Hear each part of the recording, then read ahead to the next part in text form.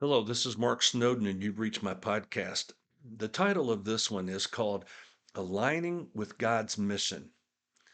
Now, nobody met me when I went to Mexico City. When I arrived at the airport, not only was nobody there for me, nobody from what I could tell was even looking for me. Um, and from also what I could see, nobody was speaking English. I had to reach deep for every syllable I had learned in Spanish class just to navigate across town. When I paid the taxi driver in pesos and walked toward my destination, the sense of accomplishment that I had was incredible. God had kindly immersed me, sink or swim, in an alien culture.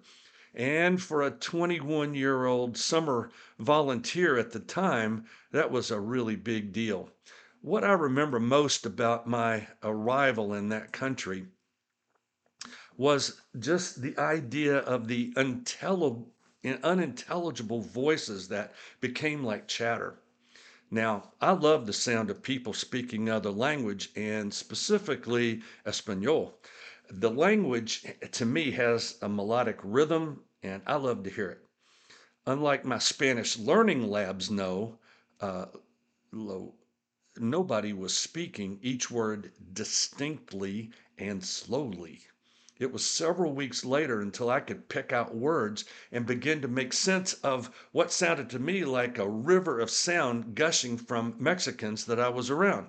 And I really wanted to understand them. And I once caught a pastor call me El Mudo, meaning the mute one. And when he realized I understood what he had said, I then heard him say in Spanish something like, "Be careful what you say. He understands more than he speaks." Genesis 11 describes people that had one language, and they had started to build a great city and a tower that would reach to the heavens. God was cut out of their plans, though. So God confused their language, and the axe scattered people across the earth. The building project stopped, but was forever labeled Babel. The primary sin of the people of Babel was leaving God out. Rather than having an opportunity to work with God, their apathy and self reliance blocked them from joining God's mission in a God denying world. Sound familiar? More than 2,000 years later, in Acts chapter 2, it tells of about 120 followers of Jesus who were praying during the Pentecost festival. When the Holy Spirit came upon them, they spilled out into the streets of Jerusalem, telling everyone the mighty acts of God, and they did it in the languages of those they encountered. When contrasting Babel with Pentecost, it's easy to see what happens when believers pray expectantly. God equips them to be his effective witnesses, even when testifying to his greatness among those with different language or culture.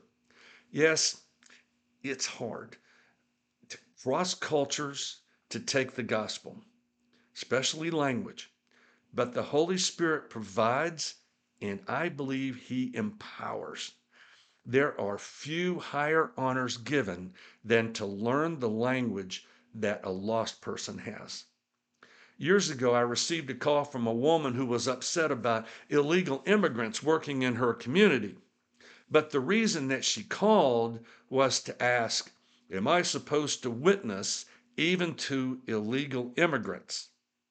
And I shared with her that, legal or not, when any person returns to their homeland as a born again Christian, they could share the good news of Jesus as they went. Well, she was quiet for a long time.